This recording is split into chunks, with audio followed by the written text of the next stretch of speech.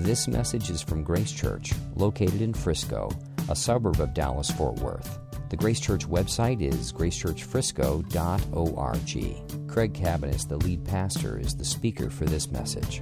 Nehemiah 6. So in the past two, before we read the text, let me just say, in the past two chapters, what we've seen is that as they are building the wall, Nehemiah is leading the people to rebuild the wall of Jerusalem so that they will fortify the city. They'll have protection in the city. They're under Persian rule, but they've been allowed to rebuild their wall. And so as they're doing this, we've just found that Nehemiah has faced opposition. In chapter 4, the opposition is from enemies who are mocking them, jeering them, verbally assaulting them, and then threatening physical assault. So we read that while they're working on this project, leaders, governors, leading voices from the surrounding nations are threatening them. And so at one point they have to have guards while they build the wall. Another point they have to have a weapon in one hand and a tool in another to build the wall. So it's just tremendous opposition to the work God's called them to. In chapter 5, there is this challenge within the community in Jerusalem here. Because what we find out is that the rich, the nobles, are taking advantage of the poor. There's been a famine, and so to get food, the poor are mortgaging their farms, their houses, and when they can't pay up their debts, the wealthier ones are foreclosing, taking their fields, taking their vineyards, and even taking some of their children into slavery to serve them to pay off their parents' debts. So it's a grievous situation. Nehemiah says this is wrong, calls everybody to repent. They do. They give the rich give the stuff back. And they say, you don't owe us anything. And then Nehemiah just talks about how he has sought to live generously and provides this wonderful model. But there's been this difficulty in the task, both from the outside and the inside. And so when we get to chapter 6, the wall's finished this chapter. We still have a number of chapters to go. But the wall is finished today. We're going to find out that even on the brink of finishing the wall, there is still resistance. And as we read this, if you've been here for the series and tracking, you'll see it's the usual suspects are at it again. So let's read. We're going to cover all of chapter 6, but for right now, I'm going to read the first 14 verses, and then towards the end of the sermon, we'll look at the last 5 verses. So let's read, let's listen, let's be attentive to God's holy word as he speaks to us here from Nehemiah 6.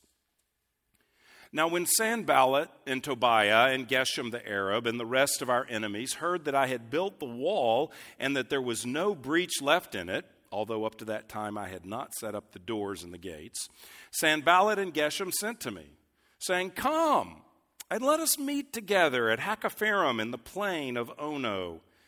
But they intended to do me harm.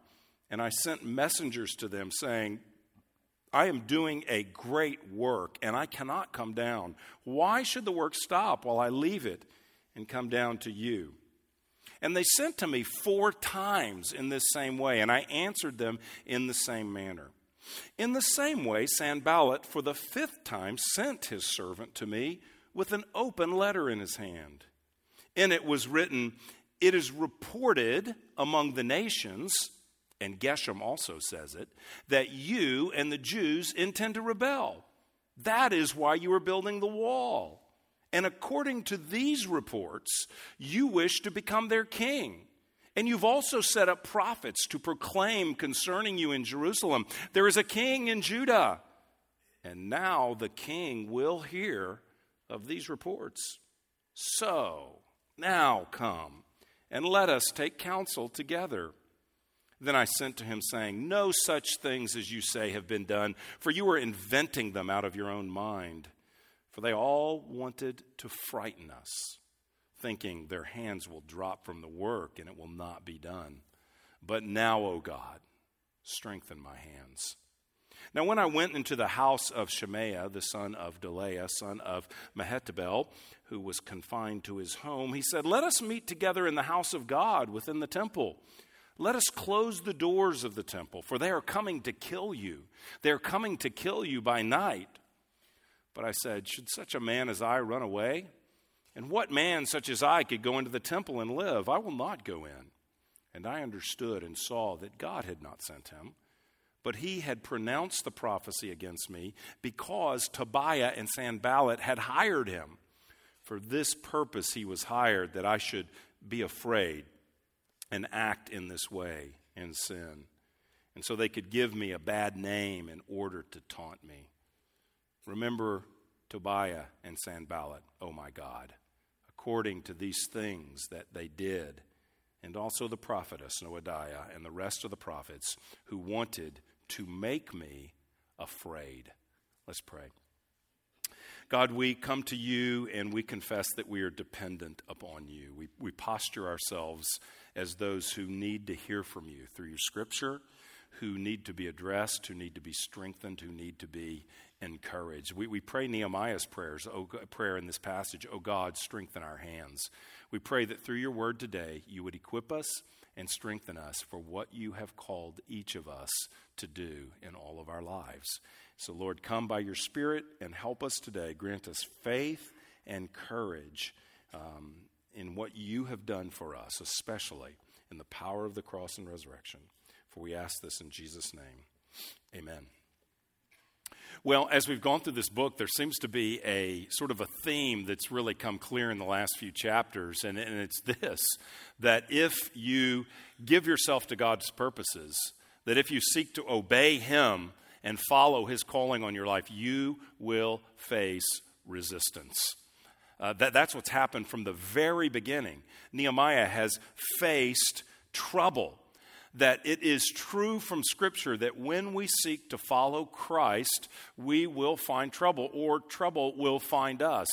The Scripture tells us this in the New Testament as well. Jesus says, in this world you will have tribulation, which is difficulty. Acts 14 says, it is through great trial and difficulty that we enter the kingdom of God, that it is a life of challenge as we seek to face God, that opposition will raise its head. And in this section of the story, when Nehemiah has essentially finished the project, we're down to the home stretch, and we find as he is coming to the home stretch that his same enemies, empowered by the enemy, are raising their heads and raising their voices again, and they are making a last-ditch effort, and this is their weapon. Their weapon is fear. And today I want to talk about when fear comes knocking, because fear comes knocking to Nehemiah. Every one of us who attempt to serve God will be tempted by fear. And it may not be the same fear that came upon the people of God in chapter 4. It may not be the fear of physical violence. Most of us in the room aren't living under a threat. Some may be, but most are not living under the threat of physical violence. You don't fear someone taking your life. But there are many other kinds of fears, and numbers of these surface in this chapter, and they are very real temptations for all of us. For instance, maybe not the fear of physical harm, but the fear of what are other people saying? What do other people think of me, of us? We may experience the fear of failing. How many of us limit what we set out to do for fear that if we tried that, we would fail, and it limits us. It stops us from progressing. Fear of letting people down. Let's come against Nehemiah repeatedly, that what if he failed? That's happening in this chapter. Would he be letting God down? Would he be letting people down? The fear of being replaced. The fear of being dismissed. The fear of not being liked. Those are very real fears that surface in this chapter. And there's so many more other fears that all of us encounter in our lives. The fear of aging, the fear of dying, the fear of suffering of all kinds, the fear of investing your efforts in something that won't last or won't matter. The fear of uncertainty. All of our lives are uncertain, and that oftentimes tempts us to fear what could happen. Some of us are inclined to go down the road of worst-case scenarios and sort of imagine a future that is uncertain now, but imagine it in the worst way. If you're married, you may fear about your spouse, fear for your marriage, fear for will you make it. If you're a parent, you will know at some point, and maybe repeatedly, and maybe daily, fear for your children, for their health, for their soul. You may fear your parents. You may fear your boss. You may fear betrayal. That's very common. That's very common in the church. People have an experience where they are rejected in some way in a church or treated in an ungodly manner. And they fear commitment relationally because they fear that once again they'll be betrayed. That may be where you are today. Fear of financial problems, fear of health problems. The list goes on and on. We all know these temptations. And what we learn in this chapter is that fear is intended oftentimes to distract us from God's purpose in our life. Fear has the power of paralyzing us. At times, fear has the power of causing us to give up. And that's exactly what Nehemiah's enemies are hoping here. That's exactly why they're wielding this weapon of fear, is because they're hoping that Nehemiah will simply walk away and give up, even though it is the 11th hour of the project. There's three, we could call them fear attacks in this passage, and I'm going to look at each of them. The first attack is not as evident. It's not as evidently a fear issue, I think, as the other two. Attack number 2 and attack number 3 explicitly use the word fear. Nehemiah says they're trying to make me afraid. We don't get that language in the first one, but I think the same thing is happening. I think the entire chapter has a single sort of running theme. The first fear surfaces very subtly, very innocently. It appears just as an Evite. It's a simple invitation from Sanballat and Geshem that are sent to Nehemiah. Verse 2, Sanballat and Geshem sent to me saying, "Come and let us meet together at Hakkephirim in the plain of Ono." It's the same characters, and now they are inviting him out to this neutral locale, the plain of Ono, to just have a meeting. That's all it is. I'm not one of those preachers that's good with like little memorable phrases, plays on words. But if I was, maybe someday, if I was, I think I would say about this passage, when the enemy invites you to Ono, you tell your enemy, "Oh, no." And so we'll have printed T-shirts out. And thank you. Well, thank you. Yeah. So you like that kind of preaching? Well, we'll work it next week. We'll have. I'll have you tap your shoulder and tell your neighbor this, and have lots of quips and have lots of. Well, it'll be great. So come back next week. I'm working on it right now. So Ono. Now, what's going on here? In his commentary on Nehemiah, J.I. Packer says that what's happening here, and this is helpful, he says this is essentially the same thing as a politician's concession speech. They know they've lost at this point. The entire wall is built. We're just waiting on the doors to be hung. And so what they're saying, in essence, to Nehemiah is, hey, look, Nehemiah, we're the governors of the regions around, and, we've given you a hard time. It was a rough campaign. There were threats. There were all that kind of stuff happening. But you know what? Okay, you've won. You've built your wall. Congratulations. And now, as your fellow governors in the area, why don't we get together at a neutral locale? And why don't we just kind of have a summit? Let's just sit down and come together and, work on being good neighbors. We want to govern the region together. And there is a subtle pressure that comes with this kind of political invitation. I mean, what if Nehemiah is not willing to go and meet his neighbors? What if he's not willing to forgive and past grievances and say, let's come together? I mean, we live in this area of the Persian Empire together. We're next door neighbors. Shouldn't we build some bridges? Shouldn't we foster some unity? Shouldn't we work diligently at peace? Can't we just forget the past and sort of meet? Just a meeting. And under normal circumstances, the answer to that is yes.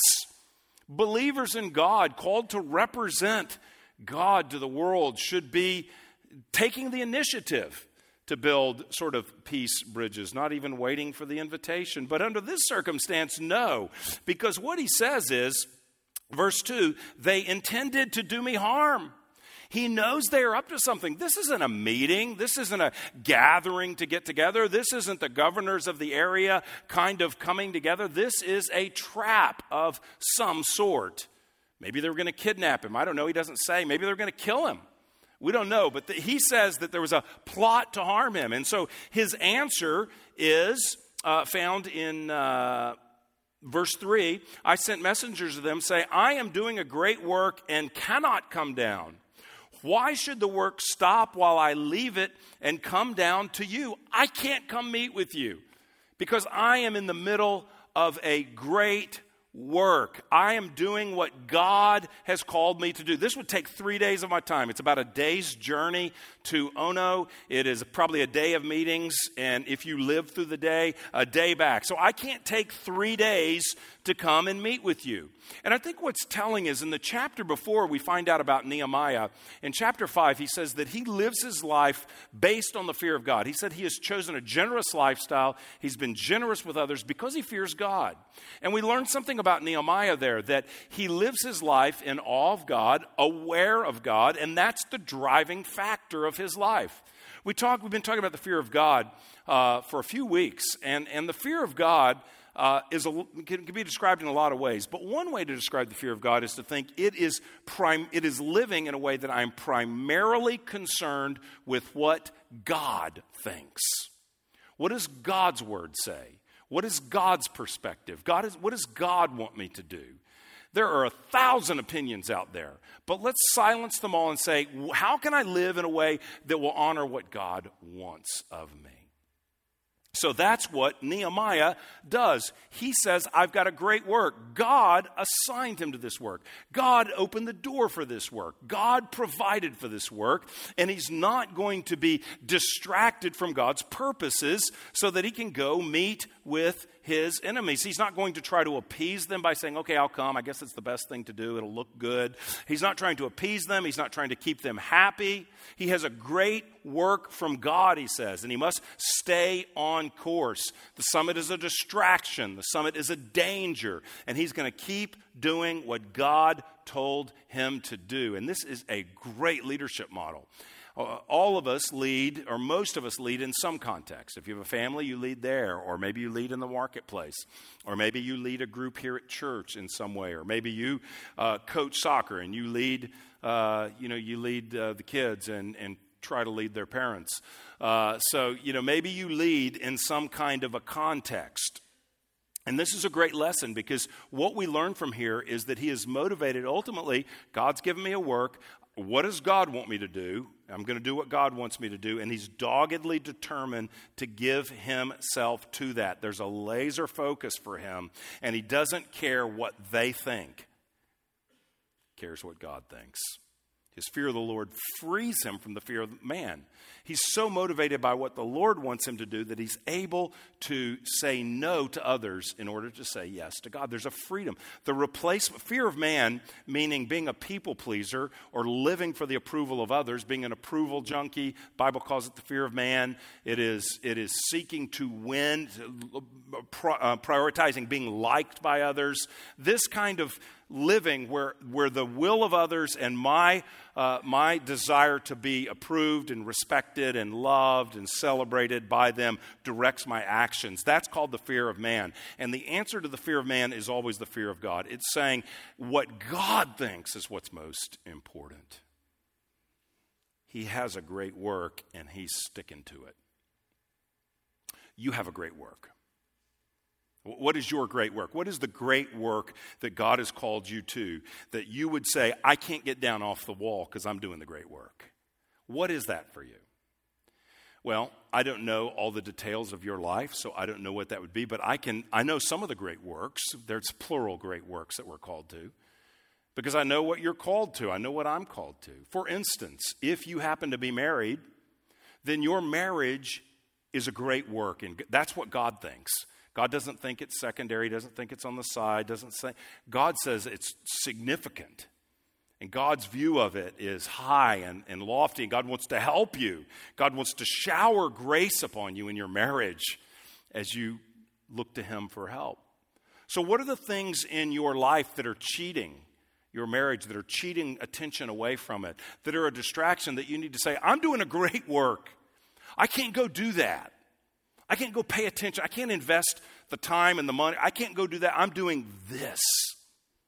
I'm investing in this relationship. Or if you're a parent, that's a great work. It's a fleeting work. It's a work that is changing as your kids grow. And you'll always be a parent, but your relationship to your kids will change over time as they become adults. So what is God saying to you there? What are the kind of things that can be a distraction where you need to say, this is what I'm giving myself to? What does God think?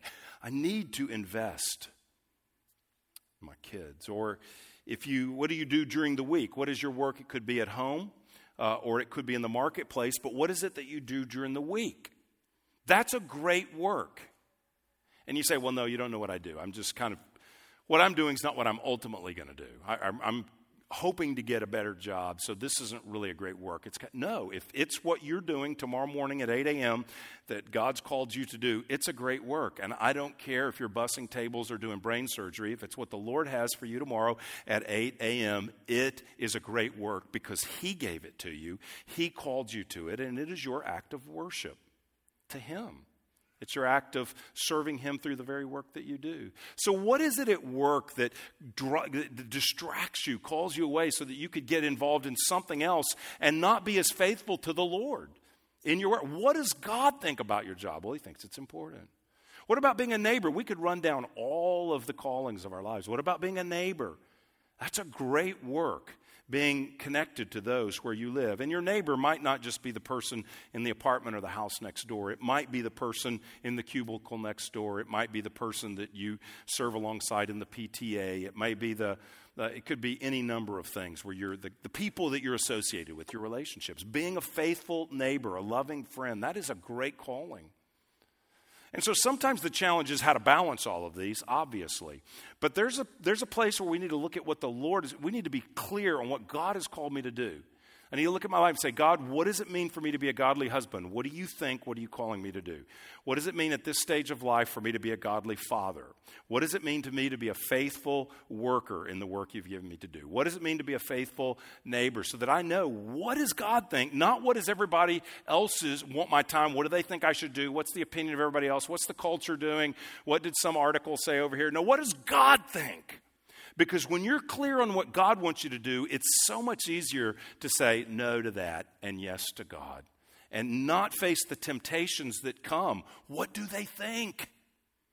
The fear of man and many other kinds of fear. Here's the second attack. The second attack, Sanballat, verse 5, sends an open letter. In the same way, Sanballat for the fifth time. So they came 4 times inviting him to the meeting. The fifth time he sends his servant with an open letter in his hand. Now, we talk about an open letter, which is kind of when I, stick my chest out and just address some person.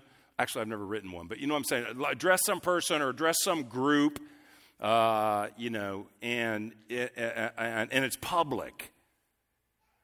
So, I might do, hey, open letter. I'm writing an open letter to Philadelphia Eagles fans. Have a good morning because you will be crying tonight. Something like that. That'd be an open letter where I'm addressing an entire class of people and I want it to be publicly recorded on a podcast. Writing a letter, something like that. That's an open letter. Well, this is a letter that's not sealed. And the idea is the servant shows up with an unsealed letter, meaning this letter has been read by other people. The letter is to you, Nehemiah, but guess what? The envelope's kind of crumpled up. There's a coffee stain. The letter's kind of wrinkled. This letter's been around. Lots of people's eyes have been on this letter before yours. So it's gone viral, even though it's paper. It's gone viral. That's the open letter. Unsealed, open communication. And guess what the letter says? The letter says, verse 6, it is reported.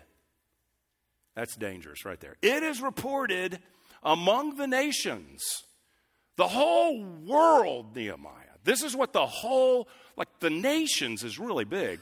This is what the whole world is talking about, Nehemiah. It's reported among the nations, and Geshem also says, oh, Geshem. Even Geshem is talking about this. Oh my goodness. I mean, the whole nations, including Geshem, a subset of all the nations. This is troubling. What are they all saying? Sanballat, please tell us. Well, they're all saying that the Jews intend to rebel. You're rebellious, Nehemiah. You're assaulting the king, that you intend to rebel. That's why you're building the wall. And according to these reports, no names but Geshem, which is not a new name. Geshem's been against him the whole book. So it's all vague. According to these reports that I'm hearing, okay, you wish to become their king. And here's the report. You've set up prophets to proclaim concerning you in Jerusalem, there's a king in Judah. So you've got prophets. You've manipulated prophets to say, God made me king. That's what you're up to. That's what everybody is talking about. I just want you to know that. We're sending you a letter. It looks like this letter's been read by a lot of people, by the way. And that's what is going on, Nehemiah. This isn't subtle pressure. This is direct pressure. Here's the big concern with this. And now the king will hear of these reports. Nehemiah, if Artaxerxes doesn't already know about this, he probably does. But if he doesn't, he's going to find out what everybody's saying, that you are rebelling against the king. That means most likely death.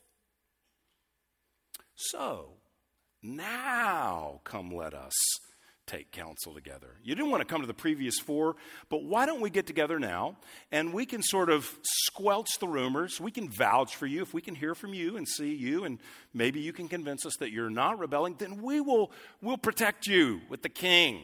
The king's going to hear about this, but why don't you come and let's talk this through. Let's work this out. What do you say, Nehemiah? This is a significant attack because this slanderous campaign through the open letter that has the watch bloggers all over it, driving traffic to their sites with the rumors of rebellion in Jerusalem, with rumors flying, what will happen if Nehemiah doesn't go? He really could be in trouble with the king. He wouldn't be the first person to be fired because of rumor or executed because of rumor. So this really is a threat. It's a brilliantly deceptive strategy, a slander campaign by Sanballat. Real or imagined? I mean, we don't know if all the nations are saying this or if it's just a letter made to look like it. We don't know, but it is a risk. So what does Nehemiah do? Well, the first thing he does, verse 8, is he denies the rumors. Then I sent to him saying, no such things as you say have been done, for you are inventing them all out of your own mind. You are making this up. This is nonsense. I'm not doing anything like that. You're lying. And then he prays, verse 9. He says, it says, but now, O God, strengthen my hands. So it affects him. It's a lie. It's a rumor. It's not true. But God, help me. Help me. I'm not saying he gave in and panicked to fear or anything like that, but I am saying that it affected him. It affected him. And that was the whole purpose. Verse 9, for they all wanted to frighten us, thinking their hands will drop from the work and it will not be done. Why are they conspiring? Why are they doing this? So that Nehemiah will be frightened. All the people will be frightened. Did you hear? Everyone is saying we're all in rebellion against the king. And they will say, woo, let's stop. Let's do not finish the project. They're insinuating, the king will hear of this. They are dropping these little thoughts in their mind so that Nehemiah will look down the future and believe the worst. I read one author said this, that fear prophesies a false future. Fear will always tell you a false future. And that's exactly what's happening here. We don't know what would happen if the king hears. God turned the king's heart. so that he funded the building of the wall. The king might hear it and go, that's nonsense. I can see through the rumors. Nehemiah is a faithful man, served me for years, risked his life for me. I have profound trust in him. Get out of here. That could happen. Maybe the king doesn't hear it. Maybe there's not even any rumors. Maybe the king hears it and actually executes him. But here's where fear comes in. It prophesies a false future. It tells us things will happen that normally don't happen. But even if they do happen, fear never tells you that God will be with you in the midst of the difficulty. Fear will tell you things that are going to happen that never will. I love the saying by Mark Twain that said something like, in this life I have known a great many troubles, but most of them never happened. He's saying the burden of worry and anxiety has created so much trouble for me, but in reality, most of that stuff didn't happen. But even if it does happen, God will be with us. Fear always leaves out the part about if the worst happens or if bad happens, God will be right there. God will be with you. Not only that, but the Bible promises us that when we walk through difficulty, that God uses those difficulties for our good. That it's the very difficulty, trials, suffering itself, that God makes us more like Jesus. That God, as we heard in the Word this morning, that God meets us in our time of need. Fear never tells you that. Fear says the king's going to find you. You're going to be alone. You're going to be isolated. You're going to suffer. You're going to die. It's going to be the worst thing you can imagine. Fear never says God is faithful. God is building a people. Look at the history of what God has done so far. It never tells you that. What if the king found out? Well, God is in control of the king. That's what we say to fear. What if the medical diagnosis is bad? It probably won't be bad. That's the first thing I would say. But if it is bad, God will not drop you. If you get the diagnosis you were hoping not to hear, it will not be as if God says, oh, sorry, bro, I had you up until this point, but that one's just beyond me. I'm tapping out on this. It's like God's going to say, oh, God is going to be there with you. Jesus says he will never leave you, never forsake you. Fear won't remind you of that. Fear will tell you it's going to be bad. It's going to be bad. What if you lose your job? Statistically, I would say you probably won't. Every time you think you're going to lose your job, you probably won't. But you might. And if you lose your job, it's not going to be like God's going to step back and go, oh, that was the only job. I have looked on all the job sites. That's the only job I've got. I'm so sorry you lost that job. Oh, man. Well, I'm up in here in heaven, so go ahead and starve and come see me, and it'll be great up here, you know. It's not like God's going to be like, that's the only job I got. Fear will never tell you that God gave you that job. God could give you any job. God can turn the heart of the decision maker who looks at your resume. God will never tell you, fear will never tell you there's a better job. Fear will never tell you that. It will be, you will lose your job, you will be homeless, you will suffer. That's what fear will tell you. And you will live with that. What's going to happen? Running it over in your mind over and over. And every time you do, it just gets worse. And it gets worse. And now I'm not homeless. And people are walking by and kicking me and throwing mud on me. And it gets so bad.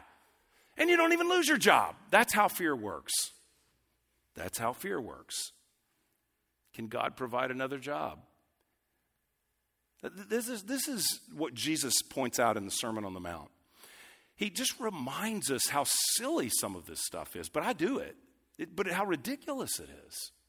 He says, you're worried about what you're going to eat, what you're going to wear. This is a paraphrase, Matthew 6. He says, look at the birds. They don't plant, they don't harvest, they don't cook their meals, but have you ever seen a skinny bird? Have you ever seen a bird walking by with its wings, hungry? And you know why? Because your Father feeds them. They're just birds, but he's your Father. He feeds them. He will be faithful to you. Jesus says, when you wonder what's going to happen tomorrow, look at a bird and think by comparison, God cares for them. He's going to care for me. He's going to care for me. But fear prophesies a false future. It says that God will not care for you. What if they reject me because of my faith? They might not. They might come to Christ and stand with you in your faith. They might reject you. It's possible. But this is what God says, and fear will never tell you this, that if you are persecuted for Christ's name's sake, that you're actually blessed. It looks like a trial, but it comes with a bow on it because it's a gift from God. Fear will never tell you that. Fear will say it's going to be terrible. You're going to be isolated. You're going to be on your own. You're going to feel the pains of rejection for your faith. God will leave you. God will say, well, I'm with them. I'm opposed to you as well. That's what fear will tell you. Fear tells you the worst will happen, and then it lies about God and it's his character, and it will never tell you that God will never leave you or forsake you. It will misrepresent God in every instance, usually by silence, by not whispering the truth of Scripture to you. And that's exactly what happens here. The king will hear of these reports, Nehemiah. The king will hear of these reports. Verse 9, for they all wanted to frighten us, thinking their hands will drop from the work and it will not be done. Third attack. The third attack involves a guy named Shemaiah. We don't know who he is, but he's an insider. He's from Judah. Maybe he's a prophet. And it says in verse 10 that he went to see Shemaiah, and Shemaiah says this, hey, we got to meet together in the house of God within the temple. Let us close the doors of the temple, for they're coming to kill you. Whoa, this is urgent. Nehemiah, I got a word from God for you. You're about to be dead. And here's the solution. We got to run into the temple. We got to bolt the doors and stay in the temple for protection. The idea is that even pagans had some respect for a house of God. I mean, there's some fear of God on their part that, man, I don't want to go into desecrate somebody's temple. Their God might get me or something. So the idea is this is a sanctuary. This is a safe house. Sanctuary, literally. A safe house. Let's go into the temple, and then you'll be protected. What Nehemiah says about that is he says, well, first of all, verse 11, should a man such as I run away, how am I demonstrating faith in God to the people if I'm just running based on a report? If they kill me, I kill me, but I'm not going to go run and hide in the temple. Secondly, and more importantly, he says, what was a man such as I can go into the temple and live? Verse 13, it says that they did this so that I would be afraid and act in this way and sin so that they could give me a bad name in order to taunt me. This was a temptation to sin. Why? Because Nehemiah is not a priest. He's not allowed to go into the holy area of the temple and be protected in some way. He's not allowed to do that. He would be sinning against God. So he's saying, why would I go sin to control the circumstances and to protect myself? I'm not going to be motivated by fear that I must be able to be in control of this and save my own life. I'm just going to trust the Lord. I'm not going to sin, because if I do, they would taunt me with this. If I go into the temple and blasphemously say, I'm not a priest, but I'm going to let myself in here and go to an area that God forbids, I'm going to ruin my reputation with the people. I'm not going to be able to lead the people if they think that. And they're going to taunt me with this. They're going to say, hey, you ran in fear and you disobeyed God. How can you guys follow Nehemiah? It's going to give them fodder for their taunts against me. This is a false prophecy. This guy was an insider, and he was hired. Verse 13, the purpose he was hired, for this purpose he was hired, that I should be afraid. Again, they hired him to make me afraid, is what Nehemiah says. And this isn't the only guy. These guys are devious, man. Look at verse 14. Remember Tobiah and Sanballat, oh my God, according to these things they did. And also the prophetess Noadiah. So this lady prophetess is doing the same thing, Noadiah. And the rest of the prophets who did what? Who wanted to make me afraid. He may be getting multiple prophetic words. Hey, this is what God wants you to know. To make him afraid. Make him afraid. This is repeated assault. And what they want to do is they want to get his eyes off God, get his eyes off the faithfulness of God, get his eyes fearing what might happen. So he makes foolish choices, so he stops the work, so he gives up, so he seeks to take control of things himself, which never goes well. There is no substitute for trusting God. God will allow circumstances in our life, create them, ordain them, so that we trust him. He's never going to bless our failure to trust and our grasping at control of circumstances, even to the point of sinning, as is being suggested here. So fear wants you to get your eyes off God, to forget his character, to forget he's trustworthy. He wants them to forget they're coming to get you. Yes, but God protects me. And I'm not doing anything reckless here. God protects me. That is his place of trust. Nehemiah trusts God. And we see it in his prayer. Verse 14, remember Tobiah and Sanballat, oh my God, according to the things they did. Hey, God, I can't fight these guys. I mean, they're lying. They're paying off prophets. They got a rumor campaign. They got an open letter that's gone viral. They're tricking me and inviting me to this meeting. God, would you just take care of them? Lord, I just say, I need your help. I cannot control this. That's what he's saying. I give this to you. This is my place. I'm going to rest in you, Lord. Would you deal with them? I love that. He's not strategizing. I got to have this big plan. God, would you deal with the enemies? That's what he says. Well, 3 fear attacks. And then the last section is victory. But it is a victory wherein we hear more about further attacks than we do the victory, which is telling. Now, there'll be more about the victory, but this first representation of the accomplishment is shrouded with the continued opposition that Nehemiah receives. Verse 15. So the wall was finished on the 25th day of the month of Elul in 52 days. And when our enemies heard of it, all the nations around us were afraid and fell greatly in their own esteem. For they perceived that this work had been accomplished with the help of our God. Moreover, in those days, the nobles of Judah sent many letters to Tobiah, and Tobiah's letters came to them. For many in Judah were bound by oath to him, because he was the son-in-law of Shechaniah, the son of Erah, and his son Jehohanan had taken the daughter of Meshullam, the son of Berechiah, as his wife. Also they spoke of his good deeds in my presence and reported my words to him. And Tobiah sent letters to make me afraid. So we get 2 verses saying, this is unbelievable. The wall was built in 52 days. God provided the resources. God brought his people together. God's people were unified. God's people resisted opposition without and dealt with trouble within with repentant hearts. God did a miracle, so much so that verse 16 says, our enemies heard of it and all the nations were afraid. They're trying to make me afraid, but all the nations are afraid because they could tell God is with us. How can we handle these people? They are Teflon. They're untouchable. Every scheme we come up with does not stick. And look what God did through them. So you would think right now is this huge, let's have a whole chapter to say all, and we will get more about what God did. But right now, you would think right now we get, here's the announcement. Let's have a whole chapter celebrating what God has done. And what do we get?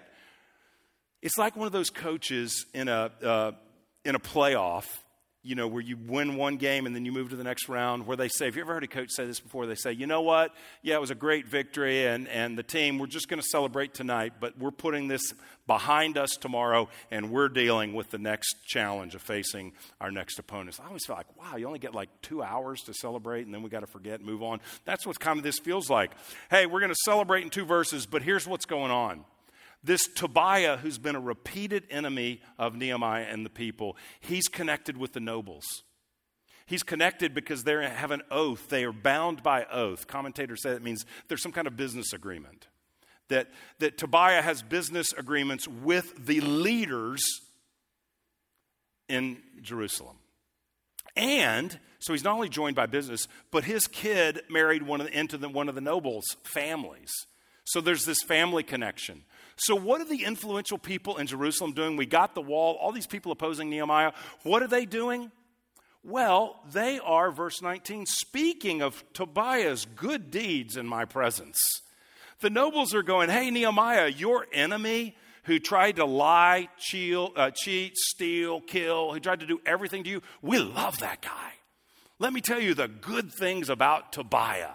I'd like to be a leader, just built the whole city for everybody, and the leaders are saying, we love your enemies.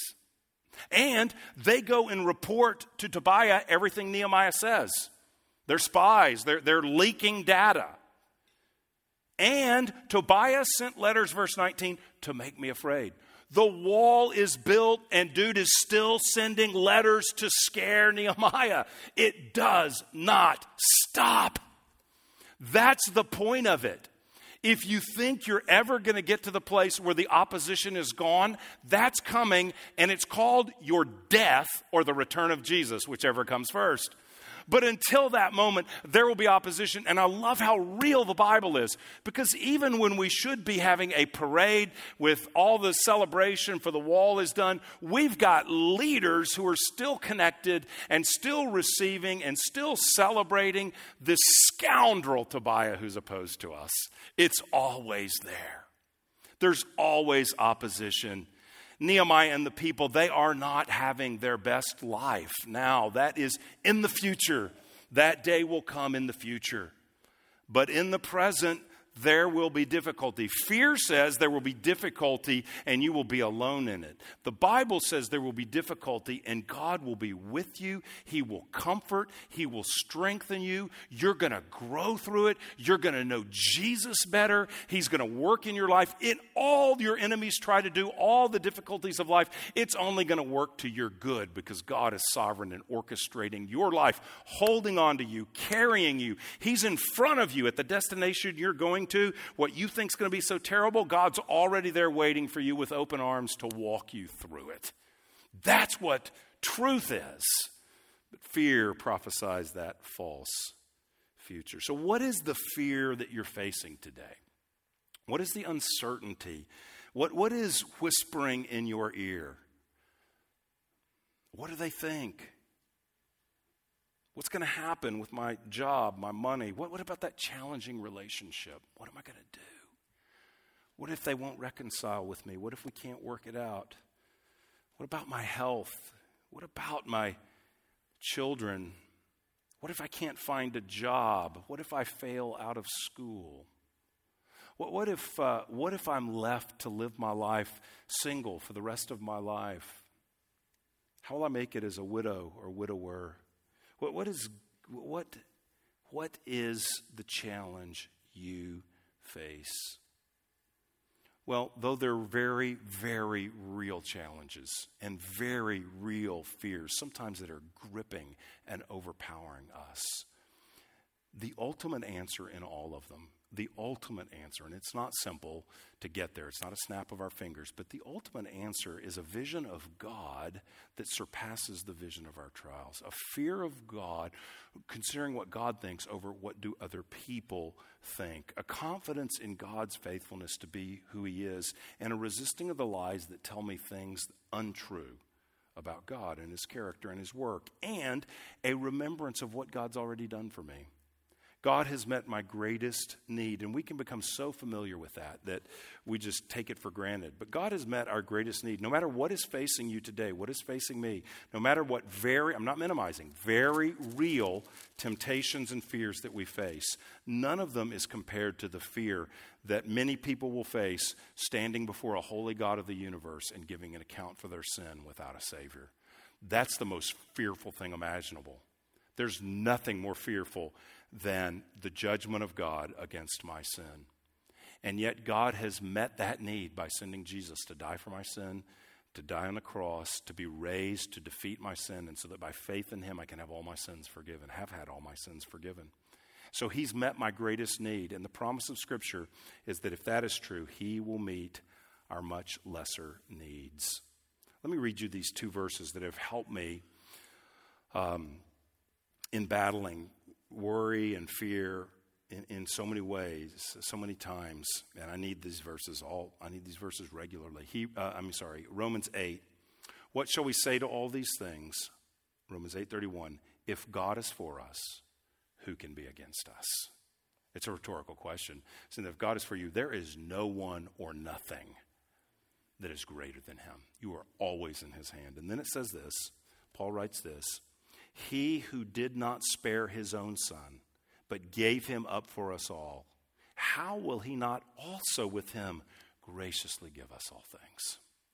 He's saying if God killed his own son to die for your sins, if God gave the ultimate sacrifice, if Jesus laid down his life, if the Holy Spirit opened your eyes to that truth and gave you new life, if he did this massive work, which is completely impossible without God's work, then will he not also take care of your health, your job, your kids, your purpose, your countless fears that assault you on a daily basis, the opposition that you face on a daily basis, the situations that just feel too hard? Will he not take care of those? That is the truth of Scripture, and that is the truth that fear will never tell you.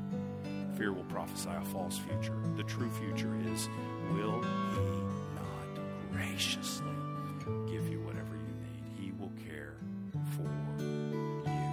That's God's promise to us. You've been listening to a message from Grace Church. For more information, visit our website or write us at podcast@gracechurchfrisco.org.